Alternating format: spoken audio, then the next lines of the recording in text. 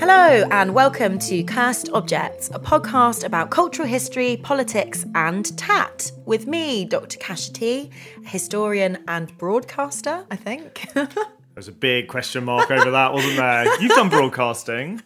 I've done Cursed Objects. There's also an excellent Radio 4 programme, which I believe is still on the BBC website on iPlayer, which you can listen to, in which Kasha presents her academic work from her PhD. So exciting. Yeah, I'm actually also... I'm Dan Hancock, so I'm Kasha's agent, and also, in my spare time, a writer and editor, and what else do I do? I look after my cats. Yeah, I'm doing some opinion editing at The Guardian at the moment. Don't pitch to me, I won't read it. No, just kidding.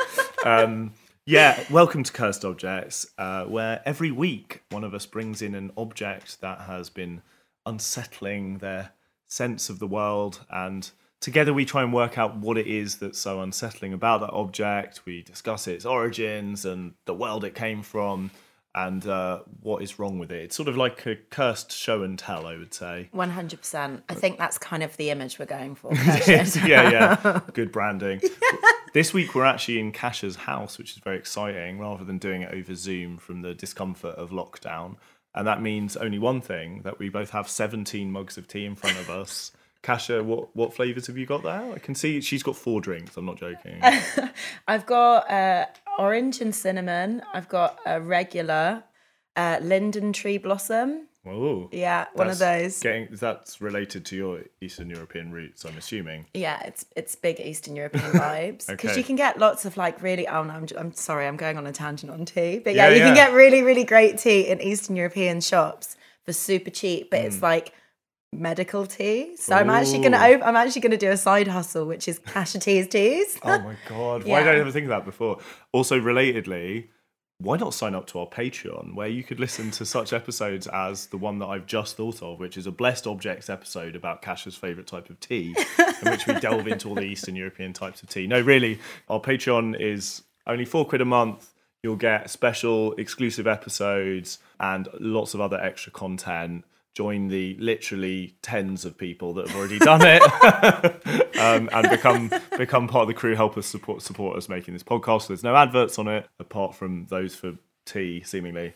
But I'll let Kasha take it away, because it's her week this week with her cursed object. Yeah, so I think it's great that we're in my house, because I'm going to show something that typically hangs on a wall, although not on my wall. Ever since I was gifted this, it's been kind of hidden away.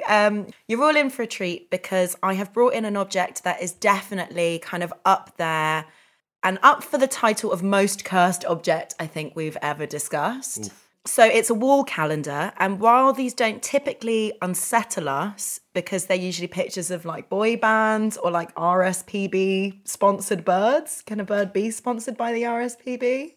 I don't. Or do they just stand birds? They just love birds. You've slightly misunderstood how the RSPB function. It's not. They're not like, they don't have like a sponsor's logo across the chest of the bird or anything. But yeah, they're just generally backing birds. They're just backing birds. Take the pro-bird position. Yeah.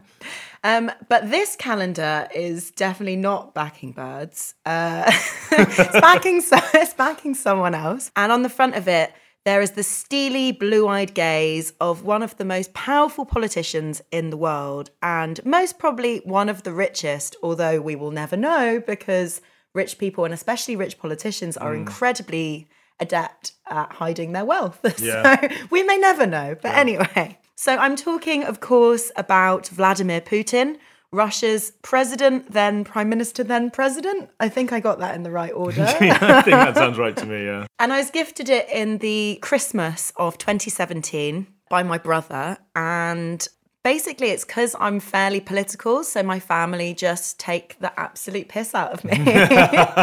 By just getting you Just getting merch me- with any politician on it at all. Just like, here you go. Like, and just like watching me open it and watching me squirm. Like like I borrowed my cousin borrowed a fiver off me, and you know the new fiver has a Churchill on it. Oh, and God, when it does, doesn't it? Yeah. And when he gave it back to me, there was just a little note on it that just said "Cash's best mate," and you know, and it's like you know why he's doing it, but like obviously it's hilarious. Like I think it's so funny. Like you can't have politics like ours and not expect to be taking the piss out of occasionally. Sure. I might have to jump on this wave myself, and I'm now thinking about your Christmas present and whether there's like a really obscure backbench Tory MP like Theresa Villiers. Can you get like a Theresa Villiers sort of pencil sharpener or something like from her website? I'm gonna look into this and get back to you. Thank you. Yeah, I really look forward to that. But I'm also, I feel like I'm going to be drowning in it this Christmas. There are so many Tory MPs to pick. Yeah, true. Okay, so I want to play a quick game with you, Dan. Okay. It might take a little while because the entire calendar is in Russian, so I don't actually know what the months are, but I've kind of worked it out. It's all in like Cyrillic, so I've kind of worked it out. Yeah, how's your Cyrillic? Sorry. Yeah, not great. Non-existent. Not great. Yeah, like interestingly, like I can speak Polish, and that is perfectly suited to the Cyrillic alphabet. But because Poland were like, "Fuck you," is that why? Is that why Yeah. Poland? Our alphabet just doesn't work for the Polish words. I see. There's so many it probably like. should be in Cyrillic in terms of its like linguistic origin. And I respect that. I respect that they were just no. Yeah. We will actually make life harder for ourselves because of our geopolitical leanings. Fair enough. So what I want you to do is I want you to pick a month, and then I want you to have a guess what Putin is doing No way. in the pick. And I'll give you three options, right? Okay. So option 1 is fishing. Yeah. Option 2 is in nature, Okay. so in forests, etc. Yeah. And option 3 is on a boat. And admittedly, there is some overlap because the theme of 2018's calendar clearly was nature/fishing/boat. But you get an extra point if you can guess if he's topless or not. Oh my gosh. Okay. Brilliant. Okay, so I have to choose a month. Then choose a sort of task. Choose a month, choose a task, Or and vibe. extra point if you go for topless or not. Okay. So I'm going to go, I feel like his boating life surely is going to be concentrated around the summer months. Thinking about like a Werner Herzog film I once saw about like Siberia in the summer, you know, like you couldn't go fishing in the winter in Russia, right? Like unless, well, anyway, don't give me any clues. I'm going to go with August on a boat, topless. God, the suspense is killing me. While Kasha attempts to read the Cyrillic on the back. On a boat, you said? Yeah, on a boat, topless, in August. Okay, so he's not on a boat, but he is topless. Yes. And he is crouching down. I think we could class this as nature, although he's not in like a forest. It's kind of, I'd say he's on a shoreline, Okay. crouched down, topless, and he's just taken off his sunglasses. Like almost the kind of like, you know, like kind of like the Fonz action shot. What a cad and a bounder. You know, and he's kind of like crouched down and he's just taken off his sunglasses and he's slightly looking up, but he is topless. Okay. So you've got 1 point. You've got 1 point for that. Can I have another go? Yeah, you've got 2 more. Oh, I've got 2 more guesses. Fantastic. Okay. So let's go. When would you go fishing in Russia? Let's go with April, fishing, and fully clothed.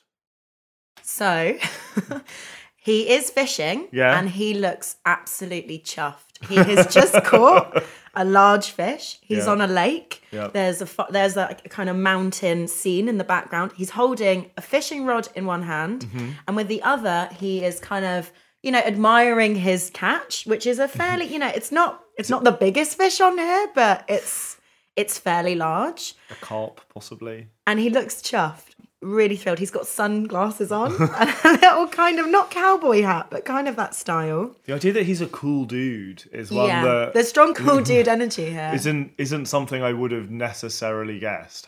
And I should say at this point, I've never been to Russia, so my sort of knowledge of and experience of Putin as an icon or whatever is, what you would expect from anybody else who lives in the West, basically. Wouldn't have thought he was like a Fonzarelli kind of chap. But this has got kind of strong dad Fonzarelli energy. Like, he's like got this smile on his face and he's wearing these kind of, I mean, they're not wraparound glasses, but they could also be kind of like... That would have been, I'd like to see him as a surfer, sort of ski sort of, snowboarding type. Yeah. Right, I have one more guess to make.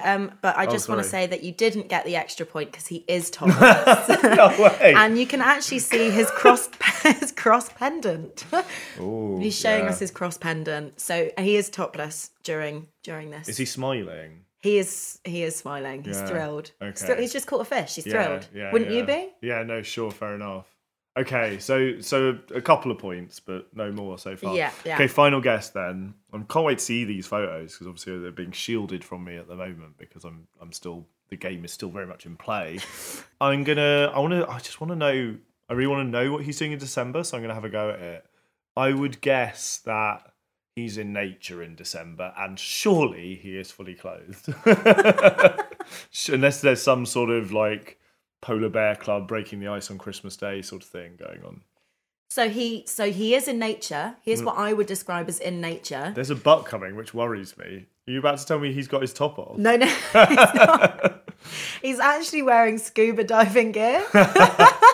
This is actually probably maybe the most clothed because he's got his head and ears, and you can only see the kind of small circle around his face. Little sort of baby cherubic face. Yeah, he's got a watch on the outside. And even though he's kind of emerging from the water, I want to say he is in nature because he's not on a boat and he's not fishing. So I don't really know how else to class this. Can you give us a tally now of how many topless photos are there out of the 12 months? There are 4. Out of 12 there are 4. That's quite a lot, isn't it? And this is the 2018 calendar. How old was he at this point? So he's actually the same age as my mum. Right. And he's currently 69. I'm sure your mum will appreciate the comparison. Mum, please don't do a calendar. And he was a sprightly 65 at the time. Right. 65. Yeah. 65 is quite an age to be going topless. We're not into body shaming or ageism in this podcast, but I'm surprised, I'll say that much. There's a lot of camo involved as well, isn't there? Which I can barely see him. Yeah, which is a problem for a calendar that is specifically designed around one person as the subject matter. Extraordinary scene. So yeah, there's a lot of fishing going on. There's some binoculars in one of the months. Boat driving. January, he's got a very cheeky sort of smirk on. He's got a little branch in his top pocket. Oh, is it in his? Yes, yeah, he little has. branch in his top pocket in January, and I really like February because he's kind of mid strut along a kind of topless again, obviously, as you always would be in February. He's got a kind of power strut on because he's kind of one hip is kind of slightly jutting out, so it's almost like he's kind of mid catwalk vibe, and he's kind of looking out into the distance. But yeah, he looks very kind of. He's sashaying away. Is what's happening. Quite simply. Yeah, so it's kind of like it's weird because it kind of plays on this idea of campness while like in actual practice his like policies are seriously harming the lives of LGBT people in Russia. Yeah. I wonder if our beloved sort of mate podcast, Bad Gays, would be interested in exploring Putin's sort of latent homoeroticism, or if that's a bridge too far. Okay, so calendar, the story. Yes, hit me. So I received this calendar in the December of 2017, obviously for the upcoming year of 2018. Most probably because my brother found them circling on social media at the time, particularly in kind of like memes.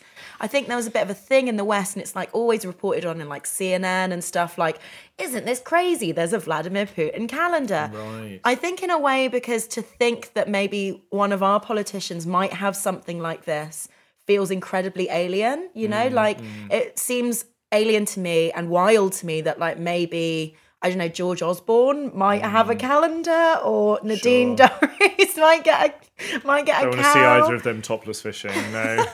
And yeah, I think it is sort of something that we associate with leaders of other countries, and one thing that I was thinking about when I was on my way over here, knowing only what the object was but not having seen it, was the sort of maybe sort of low-key or possibly high-key Orientalism that is sort of at play when we think about these this sort of paraphernalia, the tat that you get about foreign leaders, particularly when it's something to do with the leadership cult, you know? Yeah. And the idea that, like, there's no way that the rational, upstanding, you know, Western people, the birth of the Enlightenment, would, you know, lower themselves into this sort of herd-like worshipping veneration of a leader, particularly one who is, you know, so clearly a despot and an authoritarian. Again, something that we are far too sensible for in our part of the world.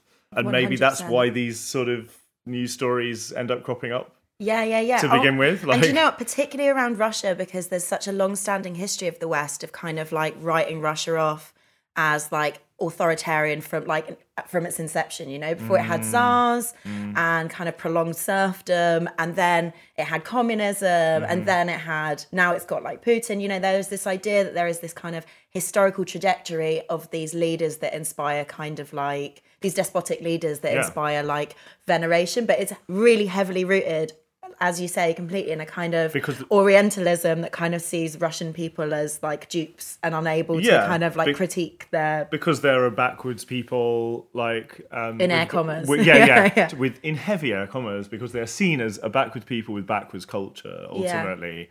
And actually just not as bright, you know, and therefore unable to sort of see the nuances in any political leader, and only to sort of blindly worship them ultimately. And you know what, there was actually something about this. So Peter the Great of Russia kind of wanted to move Russia further away from its kind of Eastern influence and kind of closer to the West. So there is this idea that even in the kind of history, there is, you know, there's maybe something internal there about like, I don't know whether I can articulate this well, but you know, the idea that the Western model is aspirational, basically. It's like as simple as that in a way. Well, even the Bolsheviks, in their first sort of flush of, you know, revolutionary energy, there was a lot of talk about the sort of backwards nature of the Russian peasantry, which was the vast majority of the country, and the people that represented them, even though they were socialists or communists as well, the socialist revolutionaries, the SRs. There was this sort of, it's not self-loathing, it was more just like the vanguardist Bolshevik revolutionaries who lived in the cities viewing the rest of the country as something borderline sort of feral, basically, and that in order to achieve, well, a revolution, but, you know, a successful revolution, but also just to progress and sort of, you know, to function better as a society, Russia had to shed some of its Russianness. Yeah, it had to be like Western modernity had to kind of... Sure, and like, you know, Marxism is not from Russia, is it? You know, it's like it's from Western Europe, it's from Germany. So back to the calendar of now. Yeah. These calendars kind of sparked, I guess, like also, so there's actually also a double layer to this Orientalism that you were just talking about. Particularly, it was reported in the December of 2018 that in Japan, Putin calendars were outselling those of local celebrities. And I kind of wonder whether this was written mainly because of the pun Russian off the shelves, as in rushing off the shelves. Please tell me you didn't invent that yourself. No, that was the name of the article. And also, it was written in December, which is obviously not just a slow news month, but also a month when many calendars are sold. So there was like quite a lot of weird calendar news, but also alarmist calendar news of that year. Really? Like there was fears that there were worries about the fact that Mussolini calendars were gaining traction in Italy, and also fears that Stalin calendars were gaining traction in parts of Russia. So there's a real crisis around calendars, which I think would make an excellent undergrad essay for anyone who's listening to this who's an undergrad. Back to December 2017, which for some reason was a high point in either you've been sort of secretly subscribing to global calendar news, or this was just a particular moment of an uptick. Yeah, how peculiar. Isn't everyone just using Google Calendar or their iPhone now anyway? But yeah, sorry, not for me to write off an entire industry that's producing such valuable content. For us. Yeah, for us, apart from everything else. So The World, which is a US-based news platform, wrote about the phenomenon in 2019. And according to them, the calendars show images of Putin looking strong but likable and are put up internationally and in some offices in Moscow as a kind of joke because obviously the pictures seem kind of overblown and macho. But in regional parts of Russia, in complete seriousness, because in many places, even after 20 years of running the country, and obviously there have been serious allegations and I think proof of kind of kleptocratic behaviours and serious corruption. Yeah. He's still really, really popular in parts of Russia. Yeah. And I did some digging, and there's a really excellent series on the BBC called Russia, Putin in the West, kind of documentary series, just a 4-parter that's still on iPlayer. Cool. It kind of highlights the fact that in his first couple of years, he introduced a cut to income tax to 13%, but for everyone, including the super rich or like, the not so rich. And this actually meant that oligarchs started actually paying their taxes. Right. So because of that, like, people started getting their pensions. Wow. People started, things in Russia started to move after like what felt like a very unstable and kind of stifling period. But also that early part of his kind of reign, I guess we could call it, Russia's oil increased in value by like a huge amount. Yeah. So the Russian economy grew for 8 years straight because of the high oil prices, basically. But also, I think, there's this idea that he kind of tackled the oligarchs in that kind of first bit of his kind of rule. I mean, that's not the right word. In the what I'm trying to say. But then I think kind of as those kind of successes of kind of as time's gone on, because he's literally been in power for like over 20 years now. He's like one of the longest serving. I think the second longest serving politician, and the first is maybe the Belarusian despot. A great person to be beaten into second place by, is it? Yeah, exactly. But I think now he's kind of really crafted an image for himself as this kind of likable character of the people, but also someone who champions conservatism and also champions the idea of a strong Russia, even though it's his behavior directly that has weakened Russia, especially economically by, like, for example, the invasion of Ukraine in 2014. But most people that support Putin are kind of charmed by that idea that he protects the idea of Russianness in the home. So through the idea of being critical around like the idea of gender and sexuality, but he protects Russian interests abroad by invading places like the Ukraine. So there's this kind of like, I guess like popularity around him. Around that sort of paternalism, both in the domestic sphere and the geopolitical international sphere as well. That's a really interesting dual kind of attack, or like sense that he's sort of defending your interests as an ordinary Russian against what is outside your walls, whether that's your borders or like the walls of your home, essentially. Exactly, yeah. I guess the fact that his policies seem so reactionary and so despotic in many ways and incredibly aggressive, especially on a foreign policy level, I think the fact that exists kind of sheds a kind of uncomfortable light on this calendar particularly. Yeah. Because, and to kind of explain that, or to kind of think about that, I want to describe to you my favourite Adam Curtis clip. Okay, sure. I know that you didn't think that we were going here. But no, I didn't, yeah. But... So, it featured in Charlie Brooker's 2014 Wipe at Christmas in 2014, I think. And it was on the idea of oh dearism. And he states, so much of our current news is bewildering and confusing, to which our only response can be, oh dear. But that defeatist response has become a central part of a new system of political control. I need to do it in more of a kind of Adam Curtis way. Hang on, I'll put on the burial. Yeah. And to understand how this is happening, you need to look to Russia and Vladislav Surkov. End of the sentence. All right, sorry, I thought you were waiting for me to come in with holding you.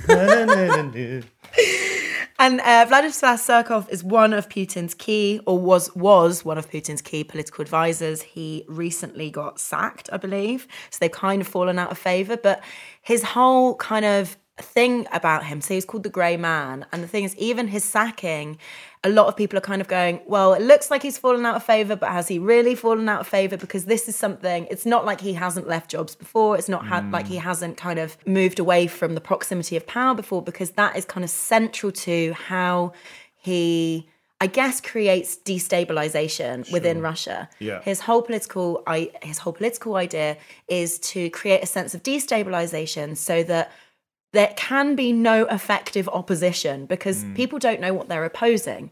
So what he did was, and he kind of incorporated ideas from the avant-garde kind of art world into Russian politics, and it turned Russian politics into a kind of spectacle, into like the theatre, into not a actual theatre, but, you know, theatre, the idea of theatre, you know what I mean? So, and particularly how he did this was he funded groups that were pro-Putin, like pro-Putin youth groups, but he also funded anti-Putin groups. And then he told everyone that he was doing this. Yeah. So no one knew what was real and what wasn't real. So I remember this Adam Curtis clip, and I was completely fascinated by Surkov as well. I think I have a, as some listeners may know, I have a slightly fraught relationship with Adam Curtis's work and don't always like it. I think the counterpoint, if I can push back on sort of that idea, because that idea is fascinating and it's enticing. I think the problem, we won't get into what I think is the problem with Adam Curtis, because we'll be here all night. But I think what he tends to like to do is to find a shadowy puppet figure behind the scenes who's responsible for everything as a way of telling a story. Hard agree. Because it's like and even his most recent series, which I thought had some wonderful moments in it, and lots of it was really fascinating, all of it zeroed in on some shadowy figure behind the scenes of momentous events in world history. It's not that I don't think Surkov is really interesting, and that like the fact, you know, those are facts, that he was funding contradictory like groups at the same time just to confuse the hell out of people, and that he had indeed borrowed techniques from the avant-garde. But what I think Adam Curtis misses out with that sort of storytelling, and it is storytelling, it's not really journalism, is that the other way that Putin establishes an ever tighter grip and an ever sort of more hardline or authoritarian regime is by like literally locking up opposition figures and having even ever greater impunity around the actions of the state, and by murdering journalists, you know, like that's happened to it. Yeah. Like basically, there's a lot. While Adam Curtis zeroes in on these absolutely fascinating figures, there's also like some much more prosaic and less entertaining stuff that's going on that is also like, you know, helping establish him as a sort of an autocrat, if not a dictator, but I would say certainly an autocrat at the same time. And it, in any case, it all helps shape this sort of cult of leadership around him, which makes this object that we're talking about today funny to begin with, and then quite dark when you start to step back and think about it, because this cult of leadership is associated with bolstering someone who does not have an effective opposition, because, you know, those people are in jail. Yeah, 100%. Yeah, I completely agree.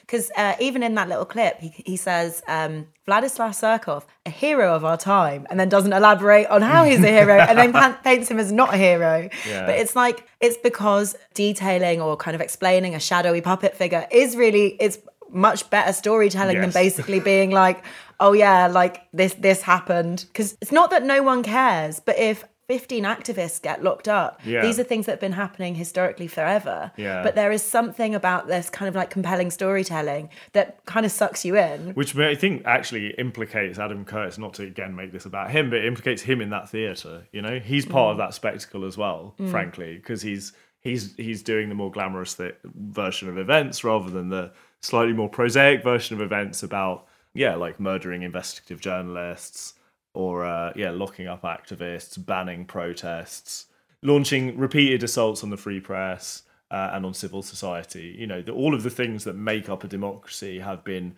gradually kind of chiseled away at over the last 20 years, effectively. And that's a much bigger and more complicated story to tell, basically. 100%. It definitely is. But I think there's something that proves compelling in the way that we think about historical narratives and how really disparate and different things can kind of connect. So for example, there's the idea that this idea of shape-shifting politics is something that I actually do feel incredibly strongly at the moment. You know, this idea that we're told that there's a culture war going on and that we should be angry that a statue got pulled down, but not angry that children aren't going to get fed this Christmas. You know, there's this idea that there are news stories, and this is nothing new. You know, it's not new that there are news stories that kind of pull your attention away from other much more serious ongoing issues. But I think that there is something interesting in the idea that we are told about very disparate, very different stories, and that there is our response often to all of this stuff happening is a kind of despondency and a kind of sadness and a kind of,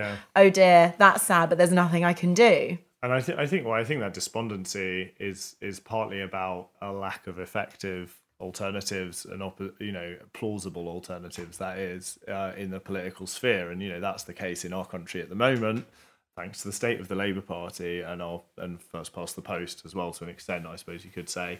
But it's the case in Russia because of all of those assaults on democracy, on the opposition parties, on investigative journalists and a free press and so on. At the same time, what other alternative is there but despondency? But I think it would be hard to deny that there is a sense of I guess not the twisting of truth, but a kind of playing around with events that happen that's coming out of Russia. So it could definitely be seen in the kind of Ukrainian invasion, where there was this idea of little green men, that they were called little green men that were like soldiers on the ground. And it's like, is this an invasion or is this just, forced to kind of keep the peace? There's definitely this idea that there's a shape shifting, especially around, and it's always existed. So maybe that's the kind of sort of misinfo and disinfo, destabilizing the sense of what is fact and what isn't. And I think that's really taken on quite a compelling imagery in recent years. All of this stuff around Brexit and all of this kind of stuff around Russian interference. I mean, what do you think? Isn't the point around Russian involvement in Brexit that it's nonsense?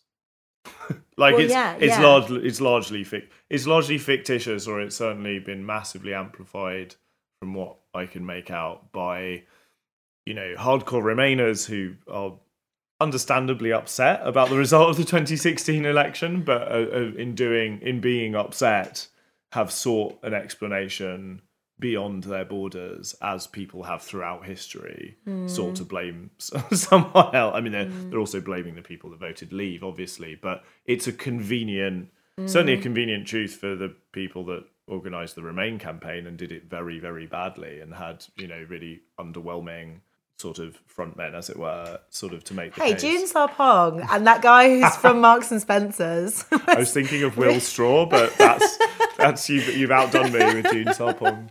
I mean, she's much more persuasive than Will Straw or Alan Johnson, the former Labour minister. But yeah, but not an all-star cast. Let's put it that way.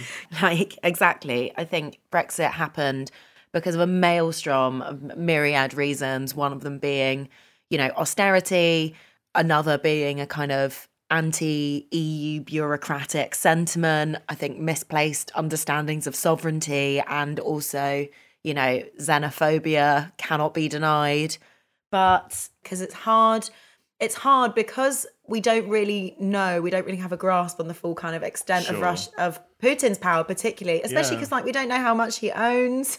We don't know how rich he is. We don't know so much about him. There is this kind of, he makes for a really useful, shadowy puppet master. Absolutely. I mean, and that essentially harks back to a sort of, it's not Orientalism per se, but it's a rehashing of the Cold War, essentially. And that is something that we've seen time and time again. To be fair, Russia has made it easier with, for example, the Salisbury poisonings for certain members of for the British establishment ultimately to resurrect that sort of Russophobia. Reds under the bed.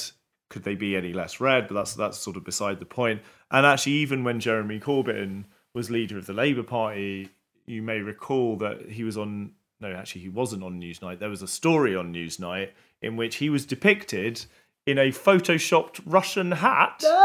Because essentially it's still very important for the establishment to delegitimize the British left by implying that they're all useful idiots, which is, if you haven't heard that phrase, it's a phrase that was used during the Cold War to describe members of the British Communist Party mostly, but sometimes members of the British Labour Party who were making the case for the Soviet Union, even at its most heinous under Stalin, were, denying the existence of gulags and sort of the death of millions in Ukraine and so on.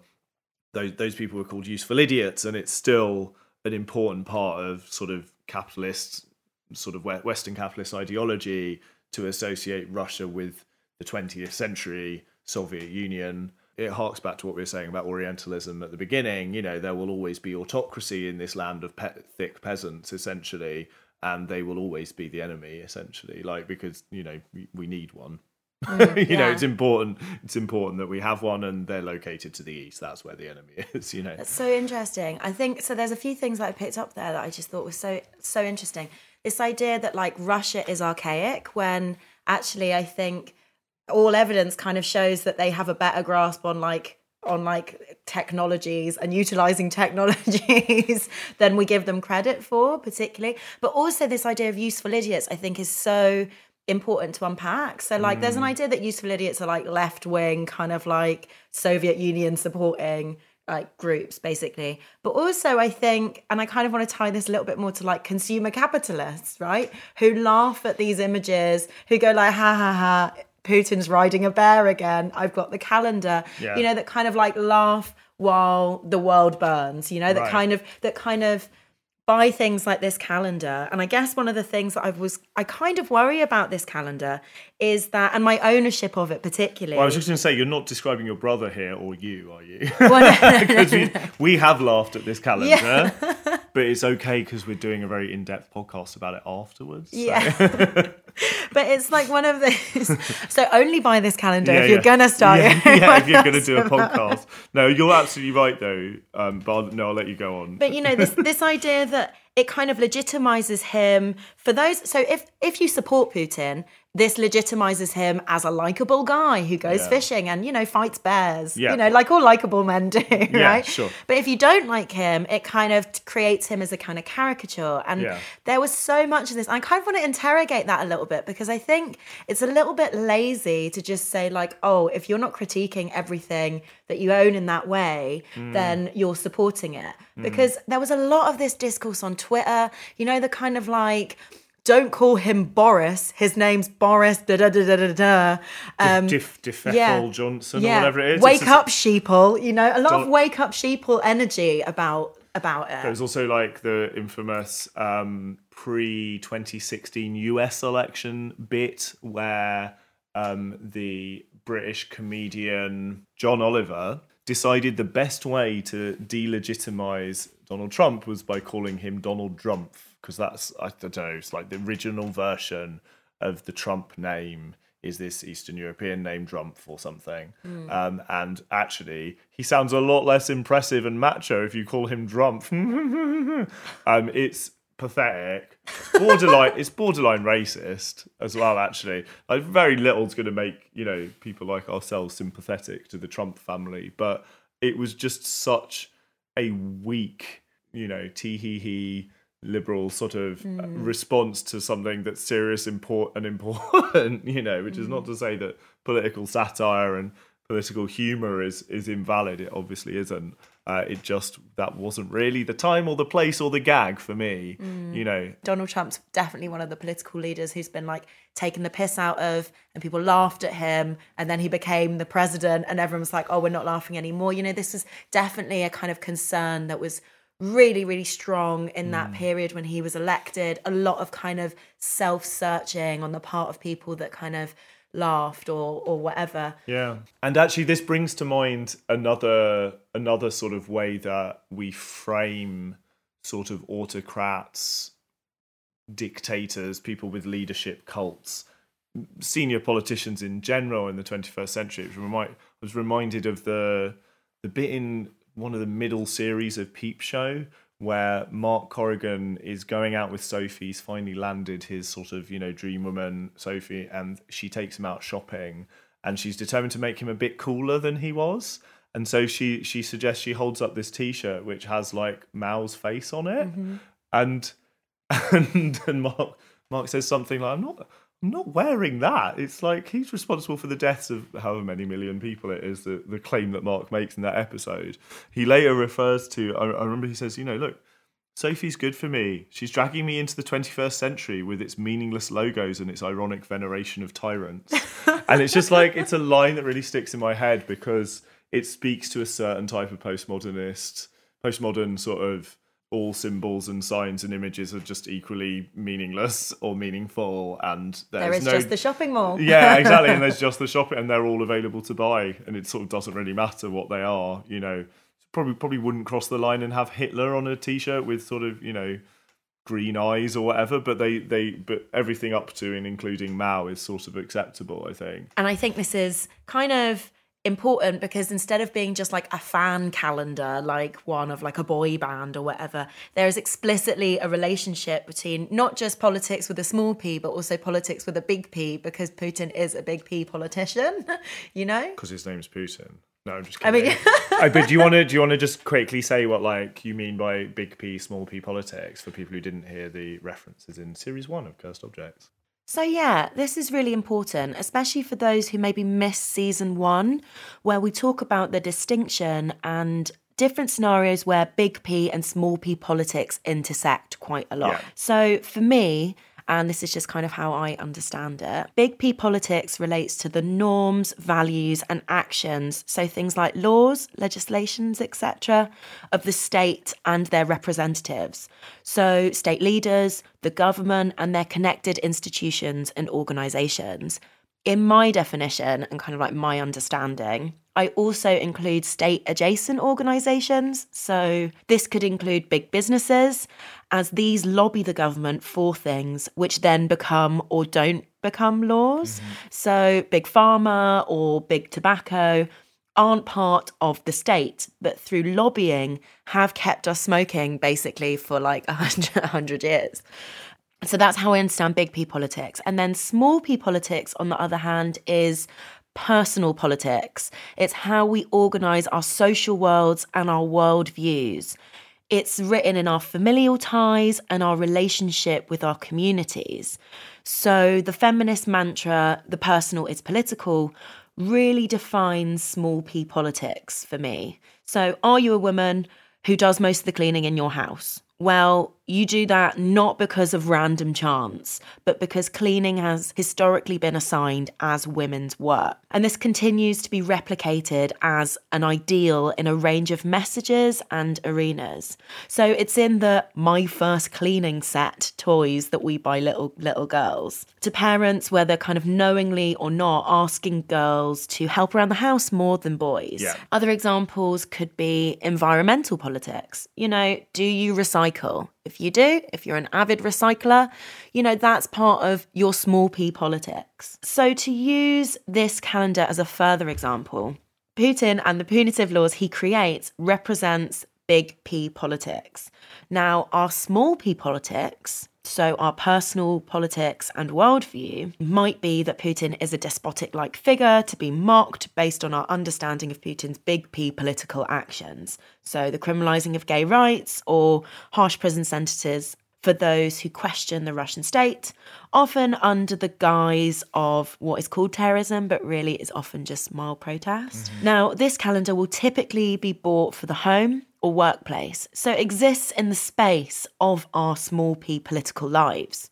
So although it's about a big P politician, it almost perfectly illustrates this meeting of small p and big P politics. So, and also it depends on what kind of small p politics we have. So if you're someone who is sympathetic to Putin's politics, his big P politics, then you'll look at this calendar and you'll see him wrestling a bear and you'll think, yeah, that aligns with my small p politics worldview. I do think men should wrestle bears. I do think that men should go topless in calendars.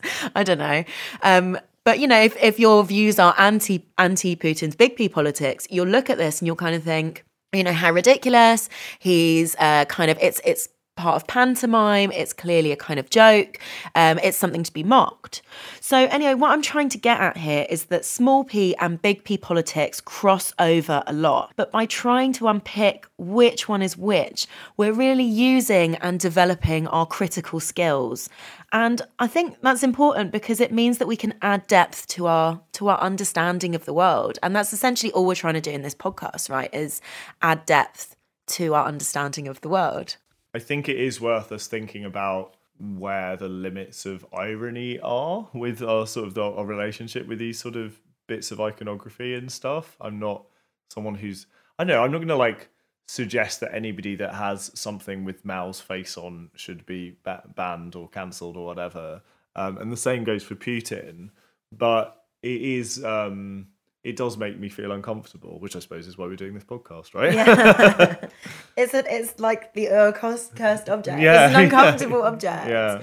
Yeah, irony is such a fine line, isn't it? There's such a fine line to irony. I don't think in owning this calendar, I am saying, oh, everything that Putin does is okay, and I'm just laughing about it or whatever. Sure.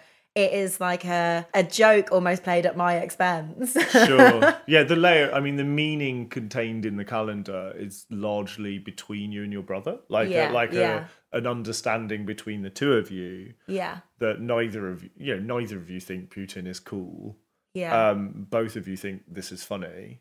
But also really it's in a way it's about you and your sort of your politics that he's taking the piss, right? Yeah. By giving it to you to begin with. Yeah, 100%. And I don't think that, I think often the kind of not scare stories per se, but the kind of fears around objects like this are rooted in the idea that people can't critique there aren't layers of meaning attached to objects, which there are, right? That's what we kind of unpick in this entire podcast. We say that actually the objects that you think might mean one thing mean many, many different things in different contexts. Yeah, in different contexts and to different people, and depending on who the individuals around that object are, and whether it's the reason it's been bought to begin with. Can I suggest something that I'd quite like you to watch that it relates to the sort of cult of leadership around Putin? Now, as I say, I haven't ever travelled to Russia. I'd very much like to. I did study quite a bit of Russian history or Soviet history at university. So I don't know. I feel like I'm engaging with this object without really understanding in depth the feelings that people have in Russia about Putin. But I do know that they will be very complex and varied because it's a massive country, with a million different political traditions from terrifying, there's the National Bolshevists, for example, who are a weird combination of fascist and communist at the moment. There's a million other religious and political sort of traditions feeding in here, and actually religious iconography is maybe one other thing that we should think about when it comes to leadership cults. There's one particular Putin video that I think speaks to the strange nature of what he means as a leader within Russia. And the video title, I don't know, tell me if you've seen this before, Kash. I doubt you have. I don't know, it's quite obscure and it's 11 years old.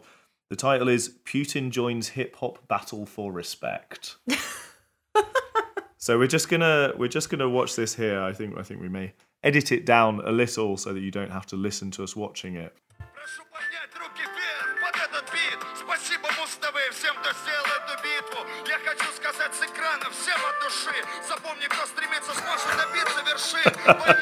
Oh my god. Oh my god, no. So, Kasia, what did you make of the video with Putin at the hip hop battle for respect? It raises a lot of. It's very funny, but also it surprised me. Right. My favourite bit is when all of the kids around him are bopping and bopping their hands, hands in the air, and he's just stood stony faced watching, completely still, surrounded by teenagers who are presumably quite terrified of him, but also have been told by I'm guessing the floor manager of this TV show, you need to look like you're enjoying yourself, okay? And he's wearing a kind of soft shell jacket that's not quite a bomber, but is kind of a little thinner. Yeah. Yeah, there's a lot to unpack. What it sort of says to me is that what I would read into that anyway, I'm not an expert in Putinism or Russian culture and politics in the modern age, but what I would read into it is a sense that Putin is the patriarch, the father figure. Patriarch in the non-religious sense, I don't know, maybe in the religious sense as well, because there he is down with the kids. Well, he's sort of not down with the kids because he's not wearing a backwards baseball cap or like, you know, a massive gold chain or whatever. He's there as the patriarch to commend, you know, what the youth are doing, because if for some reason he associates hip hop with clean living, which is an intriguing pivot, but fair enough if that's what you think. You know, and steering our young people away from drink and drugs and towards, you know, athleticism and other sort of good values in our young people, which frankly it does have echoes of the Soviet kind of relationship between the leader and the people, where there's sort of an implied sort of father figure sort of aspect to it. And actually the first thing I thought of when we decided we were going to be doing this particular object today was some of the cult of leadership stuff around Joseph Stalin that I remembered reading about during my degree. And there's a particular book that I was a really unusual approach to like the cult of Stalin, called Thank You, Comrade Stalin. It's by a historian called Jeffrey Brooks. And it's about the culture of gift giving and the gift economy under Stalin, but then more widely about how that leadership cult was created. And Jeffrey Brooks does this by sort of an incredibly close reading. I mean, you could probably tell me what this is called in academia, but like it's almost like it's not a field study. It's like he's got one particular body of evidence that he's doing a very intense case study of. Yeah, there we go then. Of the Russian press over a sort of 20-year period, basically doing quantitative and qualitative analysis of it. It's an attempt to unpick how Stalin was elevated from a position of being someone who was, you know, always had fun made out of him as a sort of, like, he wasn't an impressive orator. He was embarrassed of his Georgian accent. He wasn't a great thinker like Trotsky was. He just wasn't really cut out to be a sort of great leader in terms of the qualities we normally associate with leadership historically. So there's quite a job on there for the Soviet state and for the press that were that were working essentially for the Soviet state, were on, organs of the state, in creating a public image for an individual human being, this man Joseph Stalin, that would help cement his rule and indeed his increasingly despotic and brutal kind of grip over the Soviet Union and the various states contained within it. It was great to revisit this book, which again is called Thank You, Comrade Stalin, because it's sort of about the relationship between the individual and the state, basically. You know, the man Stalin is sort of standing in for the state in a way. He is just a figurehead of the state, in the same way that maybe some of the Jesus and Mary, or the Holy Trinity are sort of, representative of the vast and more complex sort of story of Christianity. And there's one so I'll just read a one paragraph from that book, which kind of gives you a sense of how that transition happened in the 1930s, where Stalin was built up to be this iconic figure that he became. And so I'm reading here. On December the 30th, 1936, the official trade union newspaper, Labour, carried a front-page picture of Stalin as Grandfather Frost, the Russian Santa Claus. Bright-faced, smiling children circled a New Year's tree decorated with schools, buses, planes, and other such gifts. And that gifts is in inverted commas there, in quote marks. The tree, first permitted in 1935, marked New Year's Day as a surrogate Christmas, because they weren't celebrating that. The picture signified Stalin's accession as the country's benefactor. 8 years later, in 1943, when the Red Army liberated Kharkov, Pravda carried a tribute to Stalin from grateful inhabitants. It said as follows, quote, "Thank you, dear Marshal, for our freedom, for our children's happiness, for life." And what this book is about, essentially, is the construction of a relationship of gratitude and gift giving. And part of this is about being outside of the capitalist economy where you pay for things and therefore gifts become very important. Obviously people still did pay for things in the Soviet Union, but it's sort of, it's that relationship with monetary value has changed somewhat, right? And consequently, it was popularly understood, and the reason that the book is called Thank You, Comrade Stalin, I think that was taken from an actual postcard that was put out there in the 1930s that said those exact words. Thank you. In fact, they said in full, "Thank you, Comrade Stalin, for a happy childhood." The idea is that Stalin, as representative of the state, has given these children their happiness, and he has given prosperity. He has provided, bountiful fields and factories that work all day and all night long, and a rich cultural life and a better education than you ever could have imagined, and the freedom to work together with your comrades and create a better Soviet Union than you ever could have imagined under the Tsar, basically. So there's a debt of gratitude owed by the people to the benevolent leader, essentially. And that's what the leadership cult is attempting to create. And consequently, you could try and offer up gifts as the people to Stalin, but nothing you could, almost like offering sort of a sacrificial kind of gift to the gods in certain sort of pre-capitalist, pre-feudal societies. There's definitely some resonance there. But you're never going to be able to pay it back. You are always indebted to that leader, essentially. And that's, it's a really interesting insight into how a leadership cult kind of can function. The question that I always grappled with when I was studying that period at university, particularly the 1930s and 40s, when Stalin was in power, was like, how much did people really, really believe this? And how much were they just scared about getting sent to the gulags? Or I remember my tutor saying in answer to this ongoing and essentially unanswerable question, or it's not a question that you can answer with any conclusive kind of generalization. That's never going to be possible. But I remember my tutor once saying I think a lot of, and she was of Russian descent. I think a lot of people probably wanted to believe it because it was just easier. If you're given the choice between quietly dissenting and actually buying into the leadership cult, there aren't any options outside of that, really. So perhaps buying into it is the easier option. And actually there's another bit in the book where Jeffrey Brooks sums up sort of a dissenting view that was sort of mentioned by a Russian poet, I think, with the quote, if you don't believe it, take it as a fairy tale. And what Jeffrey Brooks says is, you can't really do that, though. You can't take it as a fairy tale when it infiltrates every area of your life. When the picture of Stalin is in every room, it's actually possibly easier to believe it.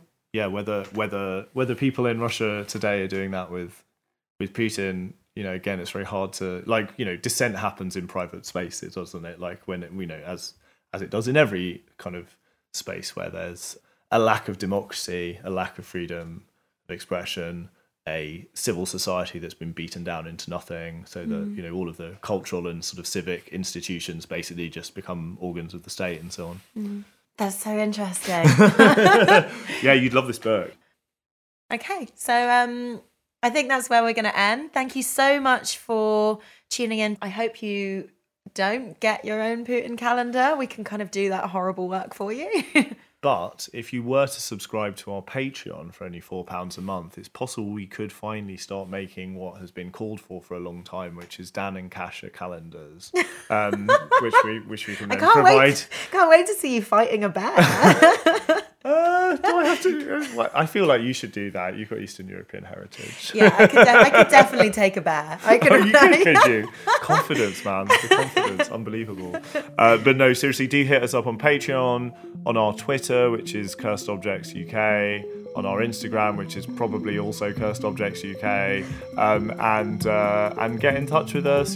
Send us the stuff that you found online in whatever form it takes, and please join us again for our next episode. Thanks. Bye.